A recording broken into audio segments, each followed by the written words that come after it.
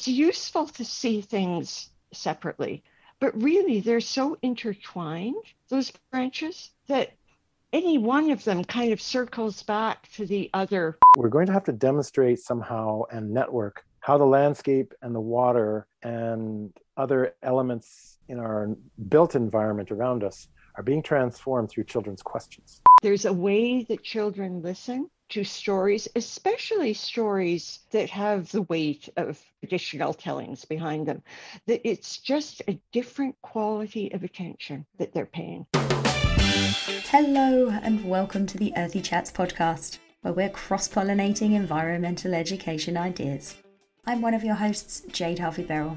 I'm joining you as the Outreach and Events Manager for the Columbia Basin Environmental Education Network, or CBEN, and the Outdoor Learning Store, which is your one-stop shop for outdoor learning, equipment and resources. I also run Stoked on Science. It's an environmental education and consultancy business based in the interior mountains of BC. And I'm your other host, Ian Shanahan, the General Editor of Green Teacher, an environmental education charity that produces a quarterly magazine, books, webinars, PD, and the podcast, Talking with Green Teachers. Let's get started. Enabling the children to rather than going along a linear path of unfolding a topic, just kind of branching off in all these diverse ways and asking questions that kind of connected, but maybe, and not shutting down questions that are maybe not where you as an adult expect you would want them to be if you were just stuck in preconceived ideas of how a child might approach a topic.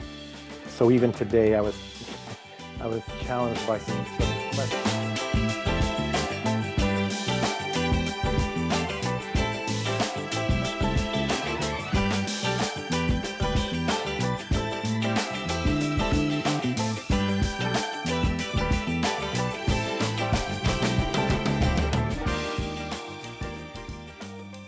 So, welcome to this edition of Earthy Chats, where we're cross-pollinating environmental education ideas.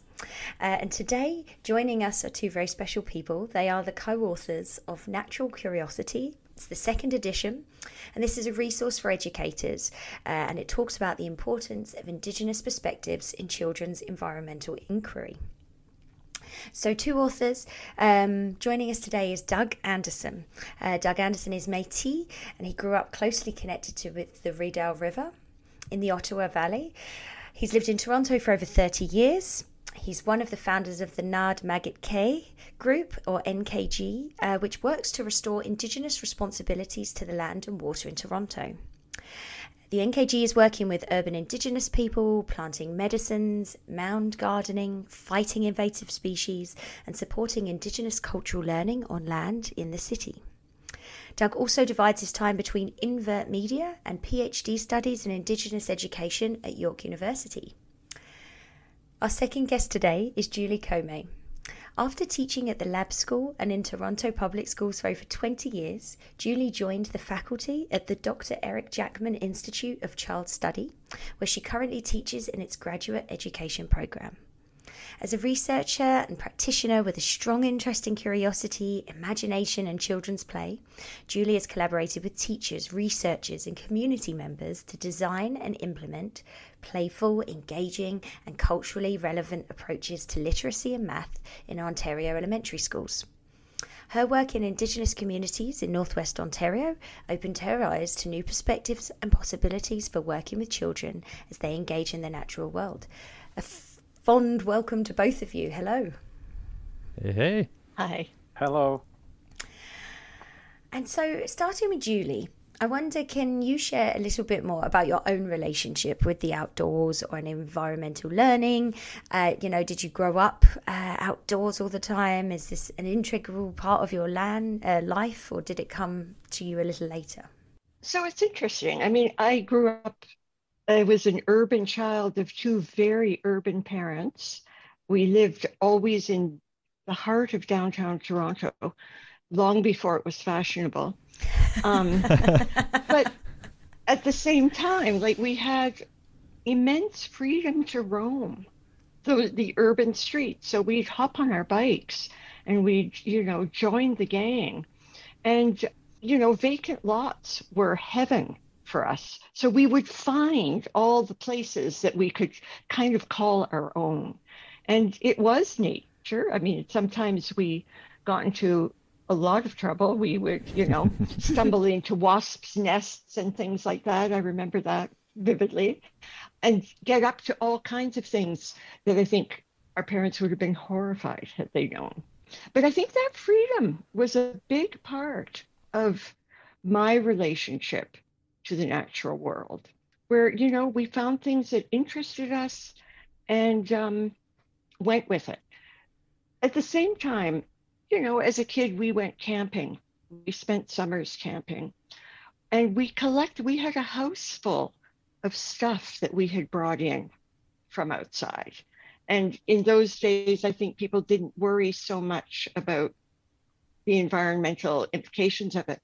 But we had, including live animals of all sorts. We had snakes, we had insects, we had, reptiles, which eventually went back where they had come from. But I remember my sister, as a 6-year-old, we had a garter snake that had just had babies, and she was so entranced that she put them in her pocket and brought them to school. Awesome. Which might not have gone down well with everybody. So, we had every surface was covered with stones and feathers and shells and whatever else seemed interesting, bones. And my other experience was my mother had come as an immigrant during the Second World War from France. So we would go and spend many summers in France. And my uncle I remember being kind of awed at the way he read the landscape. We would spend time at my grandmother's house in Normandy in the countryside, and he would take us mushroom hunting, for example. And, I still know the mushrooms by their French names more than their English names. Or, when the farmers would plow their fields, because this was Europe, they would turn up a wealth of Paleolithic stone tools, which we would find, and he knew all about that. So I do just have these sort of memories of what it was like to be kind of in the land with somebody who really knew it so intimately. And to have an exploratory relationship, it sounds like. Exactly, yeah. Fabulous. And then, when I had kids of my own, it was a new chance to kind of live this life again. That's beautiful. How about you, Doug?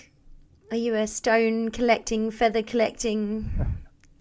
Well, so my dad's family is from Manitoba, sort of middle of Manitoba, Reedy Creek and Kinnesota, these small communities, small Métis communities. And when the 50s and 60s came along, they sort of got out of there. It was hard to find work if you were Indigenous. So they came east, some of them came east. And my oldest uncle moved out to the country, sort of outside of Ottawa. And my dad and mom and my sister and I lived in an apartment building till I was 7. And then we moved out near my uncle and aunt, and that changed a lot of things for me. I mean, we had the kind of freedom that Julie's talking about within the city, but the apartment building was right on a major sort of almost a highway, a busy 4-lane street.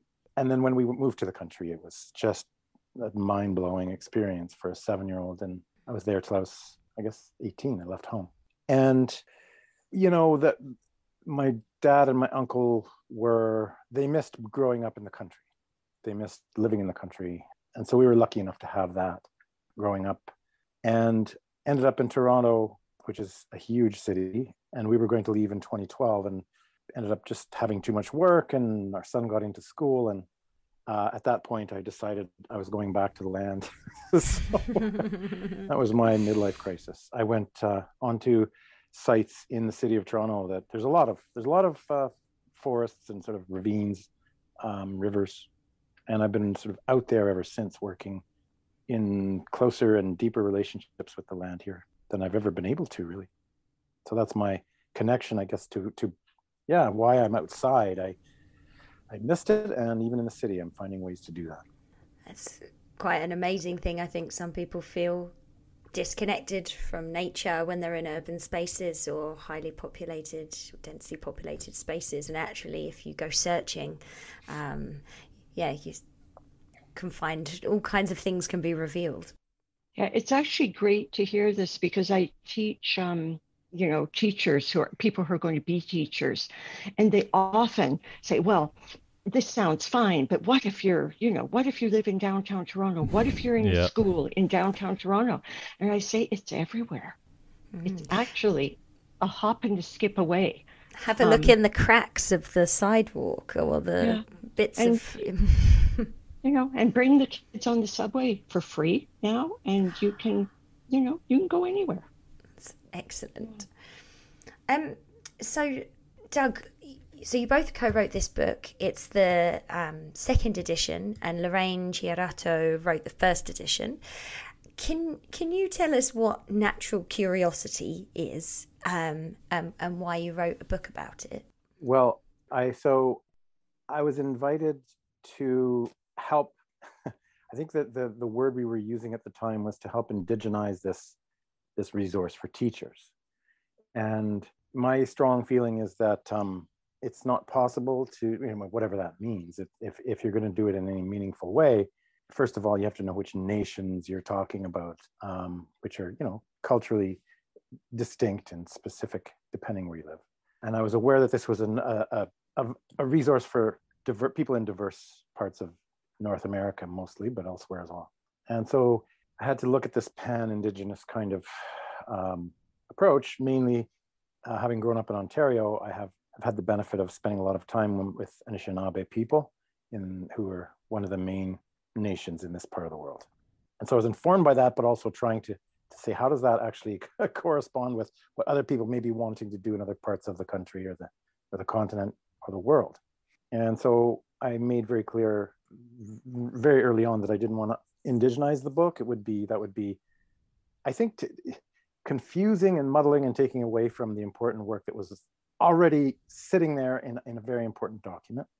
And I said, let's put a lens beside this and try to open a perspective into what these innovative teachers are doing and these sort of researchers are doing in ways that invite a conversation that can be deepened on the ground by people who are exploring what it means, what environmental inquiry means in relation to all the things that many educators are now starting to grapple with. So they're doing land acknowledgements in a lot of parts of Canada, for example, and in the States, I believe.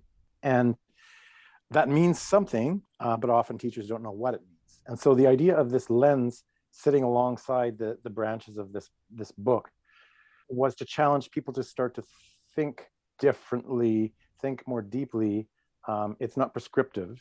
It's really an opening it's opening a door. I'd like to describe it that way, into a conversation. Now, natural curiosity it corresponds with certain Indigenous values and the idea, and not just Indigenous, they're present in other cultures, but the idea that a child has a way of engaging with the world around them that we often lose as we enter into adolescence, and sometimes even earlier than that.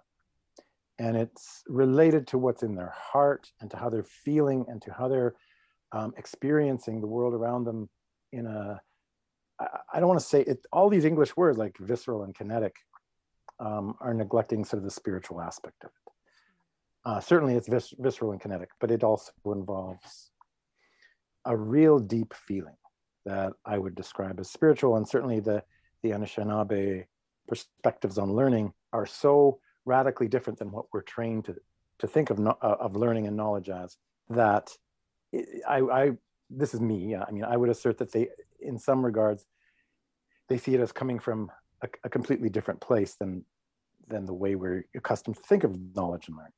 So usually we think of it as something that humans accumulate, whereas that's certainly present in Indigenous cultures that I'm aware of, but there's a much different addition to that, or actually something that precedes that, I would say, in importance, and that is that knowledge is gifted, it flows, from the world around us, something we can observe certainly in the world around us, in the natural world, but which originates in realms or worlds that extend beyond the one that we perceive spiritually.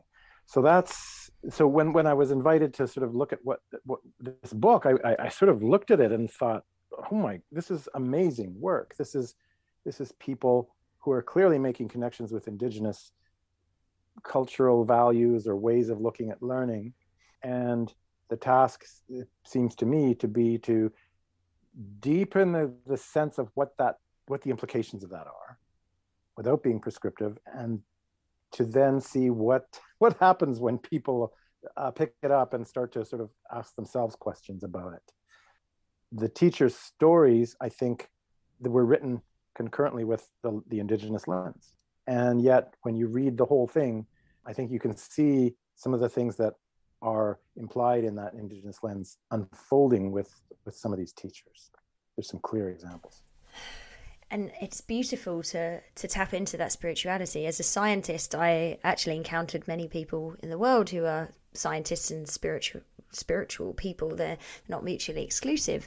But for example, if you Google the definition of geology, and I study fossils, or that was my specialist subject, it's the study of non-living things, and I just inherently disagree with that, particularly having lived here for the last 7 years and learning from primarily the Snaixt and the Tanaha people here about the soul and the living energy within all things. And so books like this that connect the two-eyed seeing, the way of connecting approaches to learning and gifts, the gifts of nature.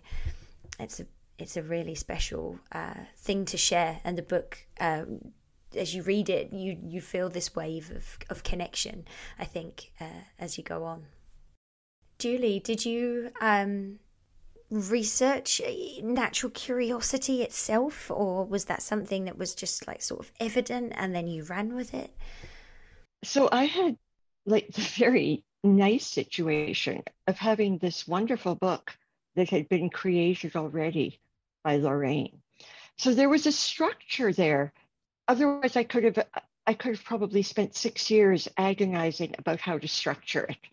So working with that structure was very, very interesting. And there were it seems to me we were talking a lot in an ongoing way with Doug, for example. I mean, I remember a lot of conversations where we just kind of were trying to get a handle on, explore kind of where the points of connection, and also equally interesting are points of kind of disjunction between the two general worldviews. And in a way, to talk about Western perspectives as something monolithic is probably as misleading as to talk about Indigenous perspectives that way, and even just the term Western or European really misrepresents, I think, where a lot of the origins of where science comes from, or the science as we teach in schools. The Middle East.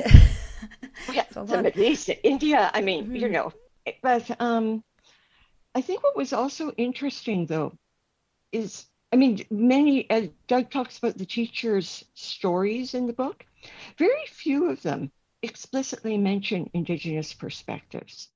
I think if we were to do a third edition or solicit new stories, that probably would have changed by now.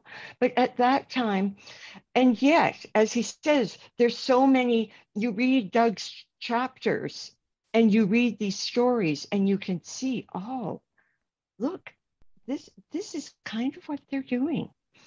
So that's very nice. I kind of like the implicitness of it and the lack of forcing it into a mold.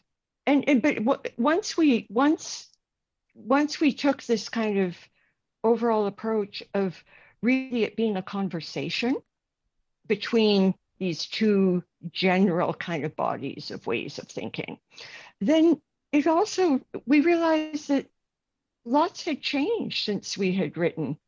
Since Lorraine had written the first, but I was I was teaching at lab school at the time, since that first edition had come out.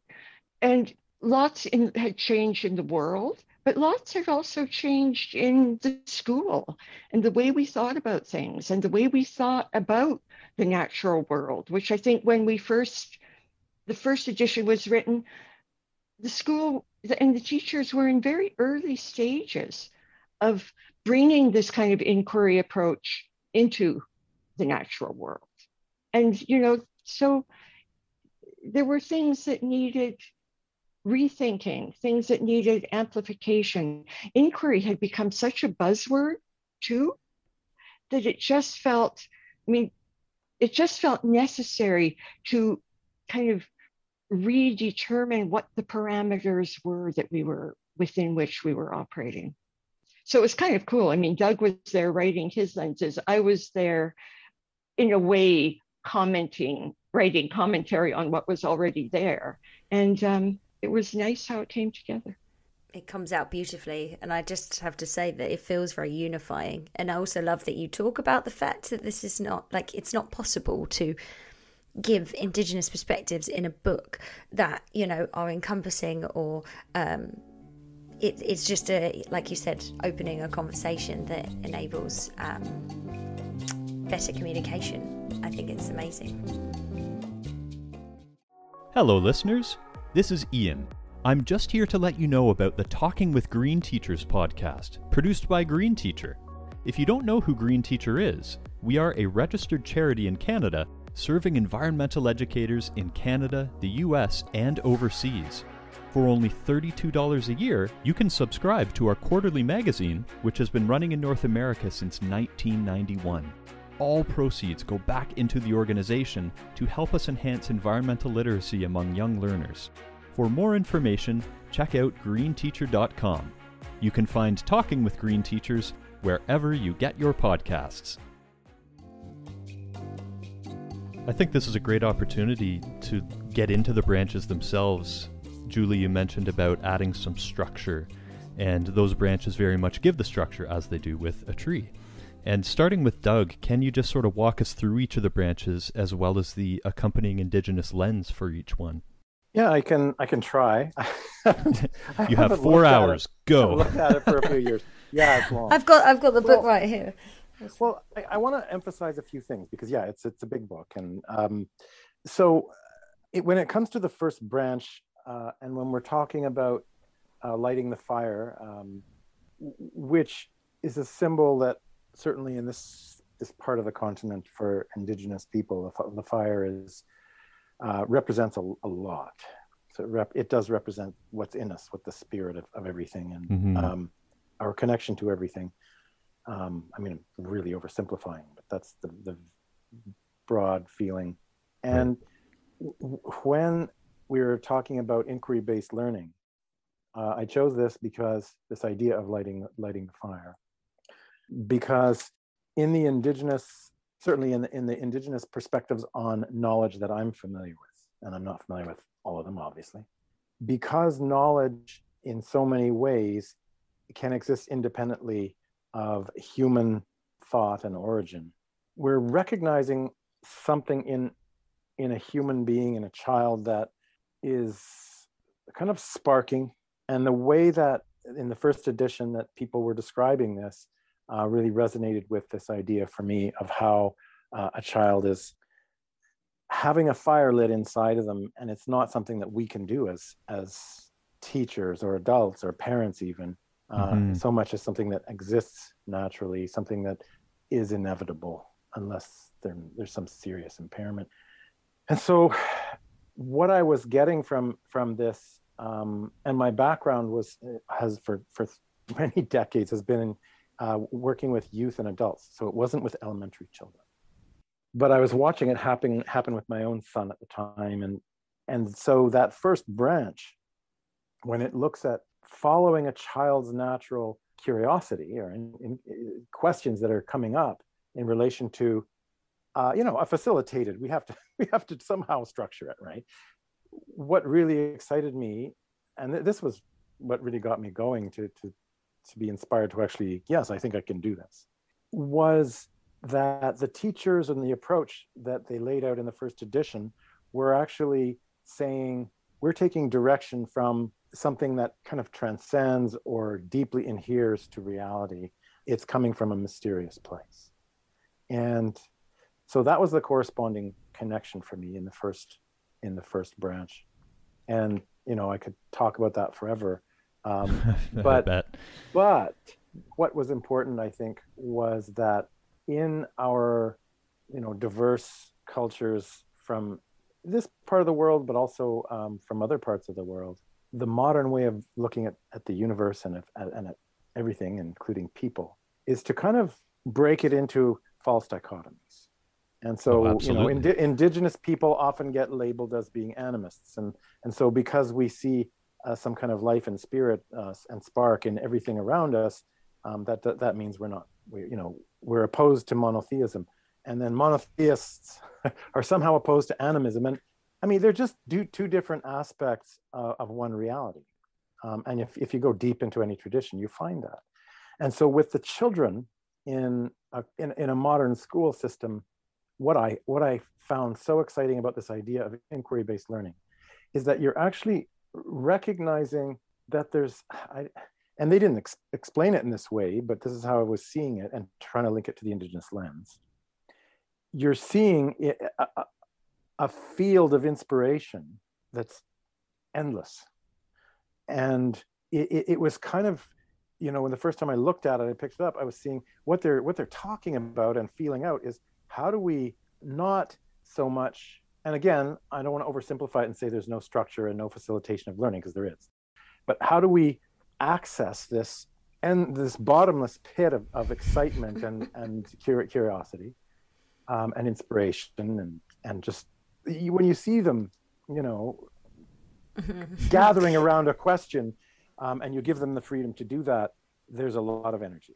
It's like a nuclear it's bomb. magic. It's thermonuclear, yeah. And so I saw that and I was like, this is what the first branch is about. It's somehow these teachers who are all, you know, leading good teachers are recognizing this enormous energy and saying, my gosh, you know, like we've been in modern education too often, not, you know, any good teacher doesn't do this, but too often systemically kind of constrained into these pathways of learning that shape this energy into something manageable. You know, the reality is, of course, if you're one person with 30 small children, I mean, you know, I'll guest with children for 2 or 3 hours and I'm exhausted, right? So that's me too. I give them back. You have to manage. You still have to manage and structure that energy, obviously, and also impose a discipline somehow. But still, these people who are writing this and who are doing research and what works, we're saying that you have to unleash this energy. So for me, the first lens just logically connected with this enormous spiritual power, and then, you know, on that basis, the natural curiosity branches just unfold in a very natural way. And so when we talk about going out into the world and spending time, and the world, you know, the word that I use in the book is akinomage. So it, you know, if we did a sort of a not a very deep dive and translated it in a shallow manner, it just means taking direction from the land or the earth. But the definition of ake, of the earth, is actually everything at every level, through all time and beyond space and so on. And so when that second branch, when I looked at that, I was seeing how, you know, when they're teachers, and, you know, Julie can speak with more kind of knowledge about the first edition, but my impression was that what we were really looking at was a need to have a relationship with everything that we often don't have the freedom to have. And that can be our relationships with other people. It can be relationships with everything around us. It can be relationship with the billboard. So when we were talking at the beginning of this, you know, little podcast about being in the middle of the city, it doesn't have to be in a natural environment. We can have relationships with everything. And I mean, the idea that this relationship or this range of ways of deepening how we interact with the world and make connections. What I was seeing in the sort of research that informed this was people making knowledge maps, for example, and really enabling the children to sort of, rather than sort of going along a linear path of unfolding a topic, just kind of branching off in all these diverse ways and asking questions that kind of connected, but maybe, and not sort of shutting down questions that are maybe not where you as an adult expect you would want them to be if you were just sort of stuck in preconceived ideas of how a child might approach a topic. So even today I was challenged by some children's questions that for me were difficult to relate back to, the theme that we're supposed to be centering ourselves on, but it's related. And so this way of moving into the world that enables us to, I think I call that chapter putting down roots. It enables us to really sit with it and interact with it. Was again, to me, that's an indigenous value. And the difference, the advantage we've had if coming from indigenous families or communities is that, all the genocide and trauma aside, there are still people who hold millennia worth of knowledge that's incredibly deep for one place. So sitting in that place, I think that second branch, kind of the biggest challenge was, how does this urge to reach out to the world and around you and spend time with it, begin to interact with indigenous knowledge? Because if you don't, you're missing something. But if you do, you're sort of jumping in after a century of people in North America certainly attempting to obliterate it. And so the lens on that branch had to be very, poor Julie and the rest of them were just they're very patient with me. But I was like, how do I put this perspective into this book without sort of encouraging people to rush out to the nearest reserve and start pestering everyone who's we're all emerging from 100 years of trauma. And so the challenge was to say, what are we going to do to deepen this sense of the world around us where we are? And that all leads into the third branch, which has to do with integrating knowledge. Meaning, if we've done this, if we've gone through this process of kind of giving ourselves the freedom to explore this enormous burst of energy in relation to what's around us, there's no subject stream that we cannot enrich and build on. And we've all been to school and have that. Well, I can't speak for everyone, but I can't tell you what I learned in most of my my school days, right up to and including relatively recent stuff, reading Derrida in graduate school. Yeah, don't get me started. But that what does that have to do with learning? Any knowledge that can be socially deconstructed isn't real knowledge from an indigenous point of view. That's my personal. However, that third branch of that way of saying we can actually structure learning in ways that meet the diverse streams of knowledge that we're required to address in the curriculum frameworks that we're given, is a really strong idea. And this is the one that I want to test. And I'm not testing it alone. I'm doing this in my research, and other people are doing it. But I really want to see how teachers who aren't in a lab school, for example, over time, actually are able to make this balance. They're still in these systems, right? And they have to have certain ways of affirming that a child is not going to be stricken with panic when they go into grade 9 math. Now, I think it's pretty easy. I'm not the expert in this, Julie is, but it's pretty demonstrable, I think, that children who do go through a similar process to what we've been looking at in this book, I think they do very well. But I personally want to see sort of how a lot of these subject streams on the ground for myself, I'm playing with that. So I'm looking forward to that. I'm doing that. The final branch, of course, it has to do with applying all of this and moving in the world and sustaining what's around us. And if we've done it right, I've sort of spent so much time on the first three. I just want to say quickly that if we've done it right, I think what we're actually doing is unfolding learning activities over time. And we have to be gentle with ourselves and understand that we're not going to apply these ideas in this book or in any book in a year.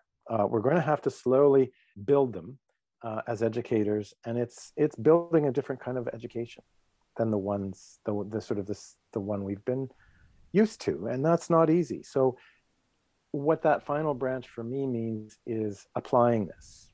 And this is also an area that I'm really hoping to explore in the next few years.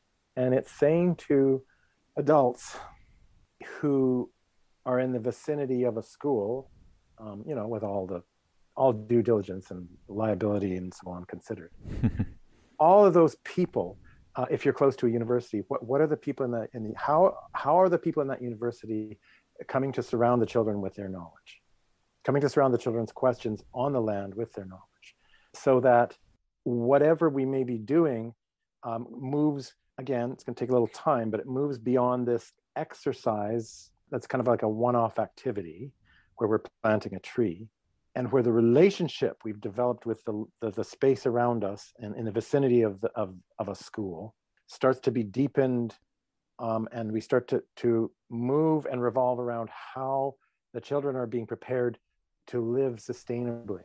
And that's the most urgent part of it for me is if we didn't end with this final branch, the first edition is very clear. Like this isn't just about teaching about nature. This is about the children's survival. It's about what's coming. Yes. And so I think that final fourth branch for me is going to have to be able, we're going to have to be able to demonstrate, because I've only waxed poetic about it, but we're going to have to demonstrate somehow and network how the landscape and the water and other elements in our built environment around us are being transformed through children's questions, because children have the freedom to ask questions that adults don't. And so an adult can say certain things if they're a politician, or if they're a teacher, or if they're a lawyer and so on, or whatever, that can only go so far. An adult cannot say how long, well, they can, there are adults asking these questions, but it's rare, and they tend to be dreamers, not people who are actually going to go out with a shovel and do it. But adults find it a lot harder to say, how soon can we drink the water from Lake Ontario? Will it take 10 years? Will it take 1,000 years? Well, our scientists have to figure that out. And then we structure the learning and the activities around it. So that's, I mean, it sounds just crazy when I say it, but those are the questions we have to ask. And those are the questions we have to answer. And no politician can ask that question. I mean, find one for me, please. Maybe some people in the Green Party, but even they tend to be a little bit constrained in dreaming that big. But if children are convening, the thing I really want to avoid is what often happens, which is a child who's 10 starts to hear about climate change, and they run outside the school and start to shout at all the cars driving by to stop driving, and it's just what a helpless feeling that must be, because then you're terrible. Your mom or dad is then driving up to take you home, right? And it's like that's not helping. So what are we building? And if it doesn't seem realistic, then make it real. And I think that's where all this whole resource is leading. So I'll stop there. And you'll forgive me for going off script, but I'll ask Julie, in the process of working with Doug on this, and correct me if I'm wrong, it sounds like the theoretical underpinnings lent themselves very well to the Indigenous knowledge, and they complemented each other nicely. Maybe I'm completely misrepresenting that, but I'll let you comment on sort of the process of this, I guess you would call it two-eyed seeing, coming together in the creation of the second edition of the book. Yeah. I mean, it was, for me, just so incredibly interesting to, I just found the process just so interesting. And I was learning things all the time. And to see that what you thought you were doing could also be viewed in this other way that Right. It hadn't occurred to you to view it in. But you say, oh yeah, that is what I've been I or we, or that's what we have been thinking all along, but we didn't quite know it yet, you know? So it was just an incredibly interesting process. And I mean, I think Doug speaks so eloquently about these branches, and I so appreciate that, because I tend to be a little leery of, organizational schema, and especially being in education, which has a way of kind of eating things up and spitting out the pieces. I just feel it can be really reductive. And the way Doug talks, you see how there's also possibilities of openness in this, in these branches. So I love that. I mean, it makes us feel like better people, kind of, than we knew we were. I think the branches also are like, it's useful to see things separately, but really they're so intertwined, those branches, that any one of them kind of circles back to the other three. And I think in a way you could almost start the book with any of them, even though the metaphor of lighting the fire kind of does it makes sense of having started with the first branch. So I don't know if that's helpful. But... Oh, totally. You have to start where you are, right? Yeah. Yeah. And it's a deep book.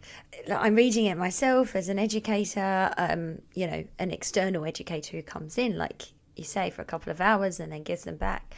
But that theoretical underpinning that's written in the chapter, and then the putting it into practice section, there's a lot to think, a lot to process, a lot to digest, and like you said, some things are resonating. The fact of using circle, when you're in the classroom, of setting up tables to face each other, which of course, I don't know about you, but here we had to stop doing that during the pandemic because they didn't want faces looking at each other, and that broke my heart. Yeah, that was tough, because that eye contact, that lack of eye contact and things, but yeah, these, this sounds beautiful and deep, but when you read the book, there's these just really beautiful sort of tabular forms of examples and ways that structure have happened, and snippets of conversation between kids, which are amazing and hilarious and so informative. And as an educator myself, I used to be obviously this is a pedagogy, and I used to be very structured, but what the book does is give me a beautiful structure, but it also just helps my imagination and my adaptability. It feels very expansive and, like you said, Julia, open to interpretation and to flow. And it's just a pleasure to read, but it's not a quick. Well, I'll just knock that out in 2 hours. It's a journey. Yeah, no, I think that was one thing. I know as I kept going, I kept saying, teachers aren't going to want this, because we cannot be telling teachers what they should be doing. It's true, but it is nice to be pleasantly surprised. All of the resources featured in this podcast, plus many more, for students and educators alike, can be found online at the Outdoor Learning Store. Visit www.outdoorlearningstore.ca to view what's on offer. From waterproof notepads to binoculars and dip nets to sit pads, the store has you covered to take your learning outside. In addition, there are educator resource books to help you take your outdoor education to the highest level. That's www.outdoorlearningstore.ca. We're Canada's non-profit resource store. We are the Columbia Basin Environmental Education Network, or CBEN. You can visit our website at cbeen.ca. We are the regional network for environmental education in the Columbia Basin, supporting a community of engaged and effective environmental educators by connecting them to resources, information, professional development, and networking opportunities. So Doug, my question for you is, like the entire second part of the book is educator stories from early years to grade 6. And I mean, it means the world to me. I am a storyteller. Like my husband said, I'll be a great fisherman because I just tell great stories. I never let the truth get in the way of a good story.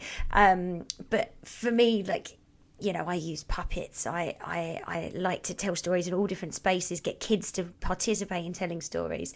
And I wondered how stories shape learning, or whether you've made that connection for both teachers and students, and whether or not it was linked to sort of oral Indigenous tradition, or whether it was just stories are helpful case studies. Well, I mean, I had very, very little, nothing much to do with the overall structure of the book. So I'm a person who was invited to share what I could about an Indigenous perspective. But I will say that I can partially answer your question just by saying that absolutely, I mean, stories are how we all understand the world, and that can be the scientific method is a story, and anything conceivable that we may use as a tool for structuring the world around us is a story. But the stories that the teachers are telling, I think, are rich because they're sharing something that I can't share, and they're also sharing something that the book in the first part can't really get across in the same way. It's someone's personal stab at this, and it's real. The first part of the book is, I don't want to reduce it to theory because it's grounded in practice and it's grounded in research, but my part of it, the Indigenous lens, is pretty theoretical, because all I'm doing is putting a lens beside this, and so I was finding this, what the stories do is just give you a solid, recognizable piece of somebody's experience that you can relate to. I love this. I mean, I highlighted this, I think, within the lens, but one of the stories the teachers tells as an SK teacher is how children are talking about I can't remember what the question was anymore, but they were talking about their relationships, and they're connecting their families and their parents with the sun and the moon, and just going into a description, a shared kind of circular description of how they all need to be kind to each other and to be kind to to everything around them. And they were, as far as I know, they weren't coaxed with an aim of unpacking some Indigenous wisdom, but they did. And so children are close to that, and they're especially sort of when they're younger than 7, they're able to just make connections that we're often afraid to make, and I thought that was helpful. I mean, if you go into Indigenous stories, you will hear how these other forces around us are our relatives, our grandmother moon, and so on. To me, stories are a way of seeing things from the inside, kind of, Yeah, absolutely. And I think that's so important, and that's why stories, I mean, I don't know, this is something I'm extremely interested in, but I think there's a way that children listen to stories, especially stories that have the weight of traditional tellings behind them, that it's just a different quality of attention that they're paying. And the questions that follow are a different order of question. So, yeah, I think stories are hugely important. I think the teacher stories, and this is where we changed in the second edition the way they were told, because I think in the first edition, Lorraine really nicely, after a lot of talking with the teachers, she told their stories. Whereas in the second edition, we thought, we're going to let them tell their own stories. We're going to let their voices really come through. And it was like a lot of work. In their spare time. You would get 10,000 words for something that was supposed to be 2,000. And it was a lot of editing. But what I think was so neat about it is I think it just shows how these kind of abstract ideas that are in the other part of the book come to life in so many different kinds of ways. It just shows, there's not one way, and they're not dictating a way. And there's such an enormous diversity of practices when you actually look at real teachers working with real kids in real classrooms, in real situations, that really brings it all to life and shows how it's possible, Amazing. One of my favorites, it's just a transcript of a conversation between two students, and it's, there's a note that says, like, I resisted the urge to interrupt. They came with like a rusty broken shovel, and it's the conversation between them about it's broken, it's trash, we've got to throw it away. So they talk about value, and then one of the kids is talking about the fact that it's iron and it's in our blood and minerals. It's like, science, and we are nature, and it's just like hilarious. They're like, let's just go and hide it so nobody else has to deal with it, and they just scuttle off to do their own. And it just made my heart, because I get to experience, and when you experience some of those conversations yourself, like all of the stress of lesson planning, or all of the worry that you're, not looking after their social emotional well-being or whatever, like you hear those kind of conversations and you just warm from the inside out of like, they've got it sorted. You've got a practical kid, you've got a problem solver, you've got an optimist. They're going to rule the world, and it's going to be fantastic. Just quickly about stories, I do want to share that we are at the lab school looking at what stories can be shared and how we share them, and what, how do you identify what's not been sort of made up or watered down or pilfered when it comes to Indigenous stories. And it's a big challenge for a lot of teachers. It's good if you have a librarian who's able to sort of figure out who wrote it and how they got the story. It's a different side of this question, but I think it was implied when you asked it. And a lot of what we're doing right now is we're sitting outside telling stories, and we're finding that the questions that are coming out of those, telling some of those stories, and we're lighting an actual fire, which not everyone has the freedom to do, but we found a spot to do it.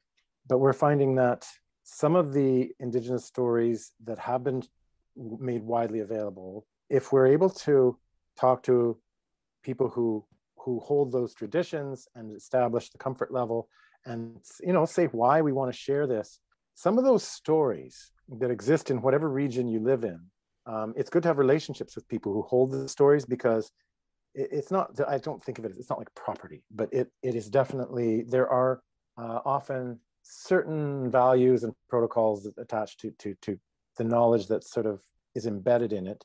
And people are careful and worried about how it might just get reduced or radically just turned into something else.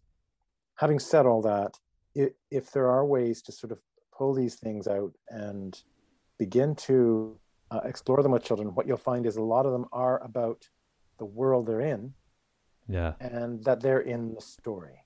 So Isaac Murdoch, he's an Anishinaabe man who's, he's come in and told stories in different school systems, to school boards in different places, and he's always telling the children, you're in this story. He tells everyone, you're in this story. And so it's the same way that teachers will see themselves in the stories that other teachers are telling. Some of the things that, if we can really understand them and take the time to spend time with them, and also establish relationships, ethical relationships with Indigenous people in the place where you live, in the area you live in, invite them if you can. There's a depth of knowledge held in these stories that I would describe, we can only describe it as the actual original laws of the place we're in. Again, it's knowledge flowing from, so stories can help us connect with knowledge that is integrated. I'll leave it at that. Yeah. Stoked on Science, providing engaging, educational and fun programs across the Columbia Basin.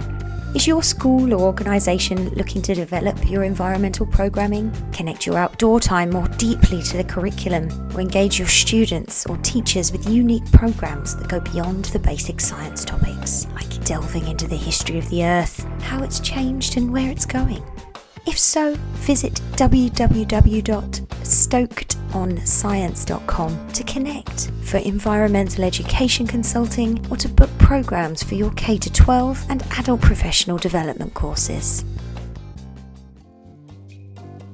Forgive me for going off script again. I have a very bad habit of doing that, but connecting to next steps, and Doug, you mentioned about making more meaningful relationships and connections with Indigenous members of whichever community a person is in.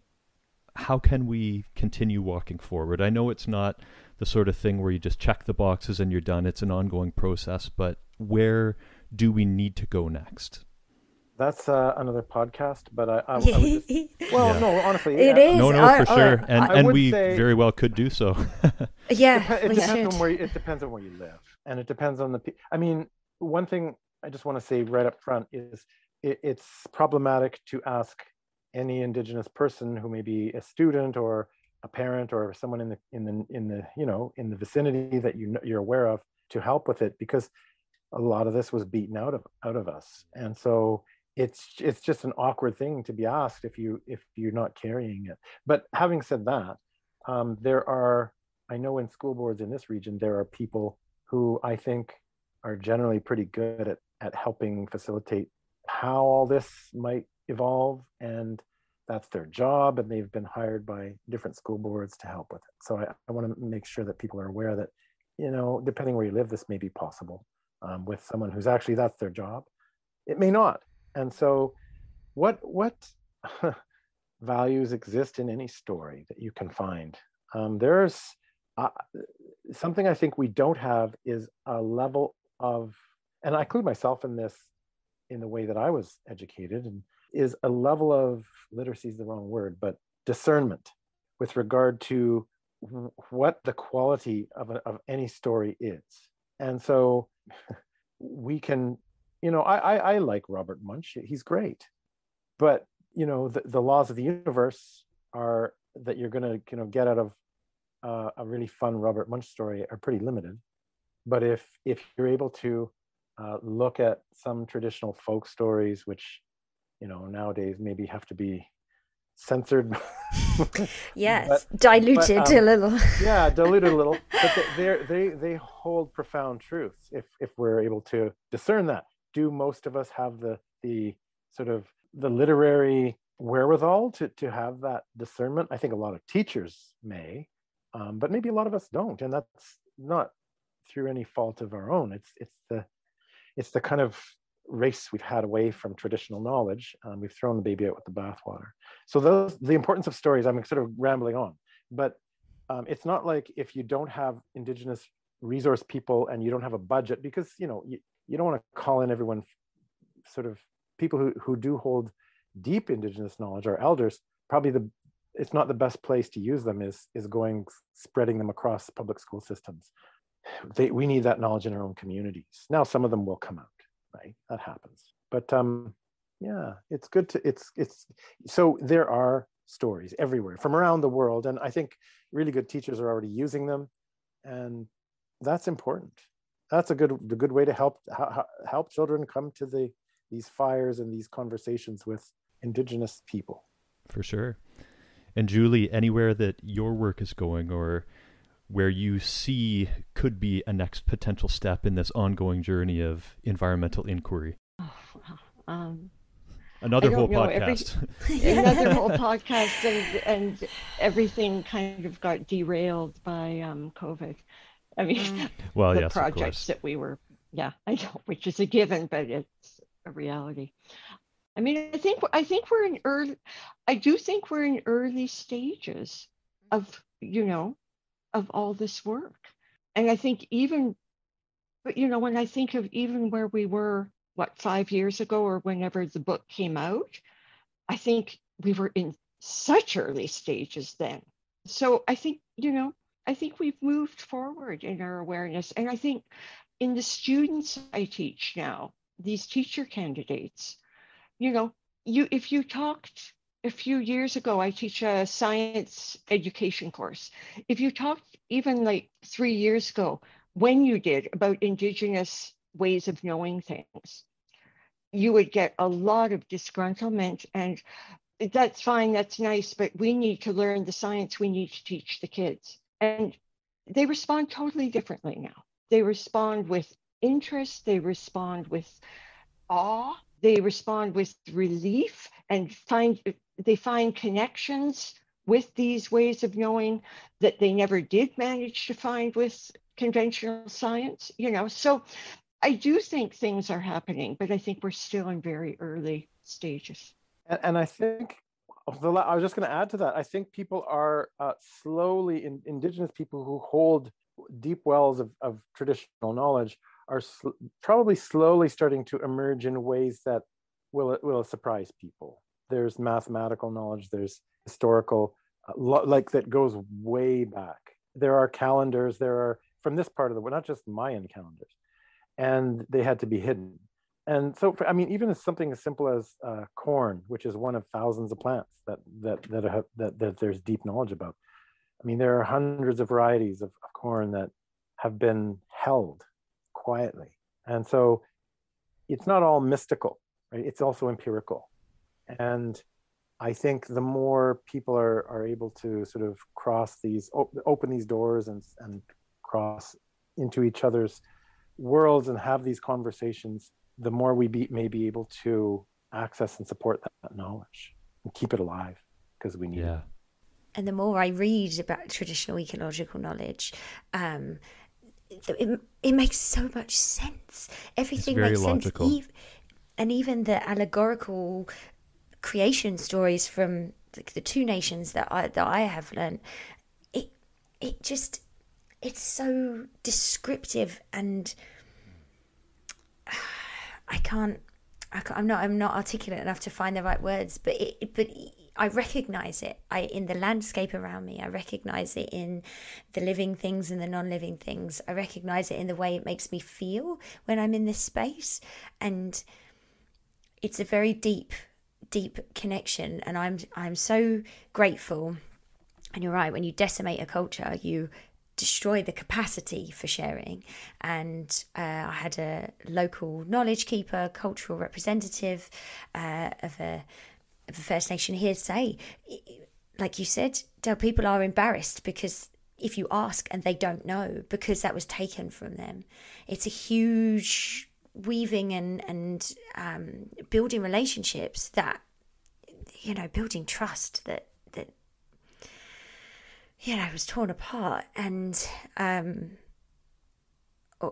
all I know is that the more I learn, the more I realize that it is all one. It's all of the information, scientific, traditional, it's all part of the same energetic giving of a gift. And it the more I learn, the happier I feel to connect into that and feel grateful for that gift whenever it comes.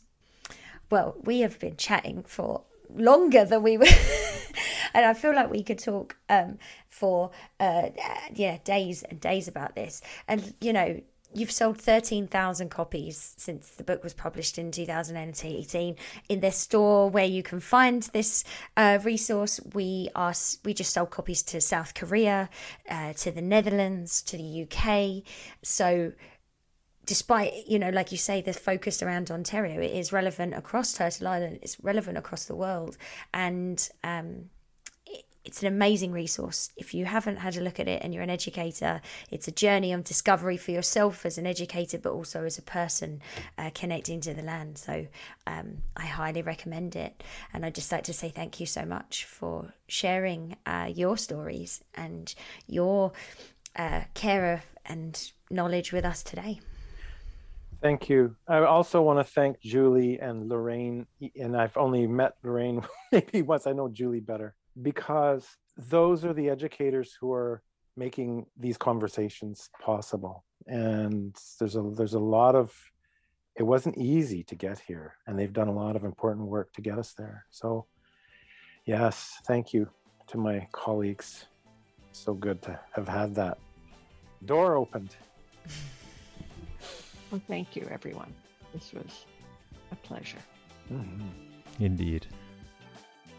Thank you so much for joining us for this month's Earthy Chat. You can find the resources featured in this podcast at the Outdoor Learning Store.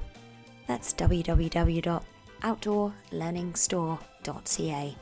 You can also visit greenteacher.com for incredible educational resources and webinars, and CBEEN, that's CBEEN.org, for a range of environmental resources, including professional development opportunities, grant information, and green jobs. Lastly, you can visit www.stokedonscience.com to chat with me, Jade, about science workshops or educational consulting. Tune in next month for more cross-pollination of ideas and another fun, earthy chat.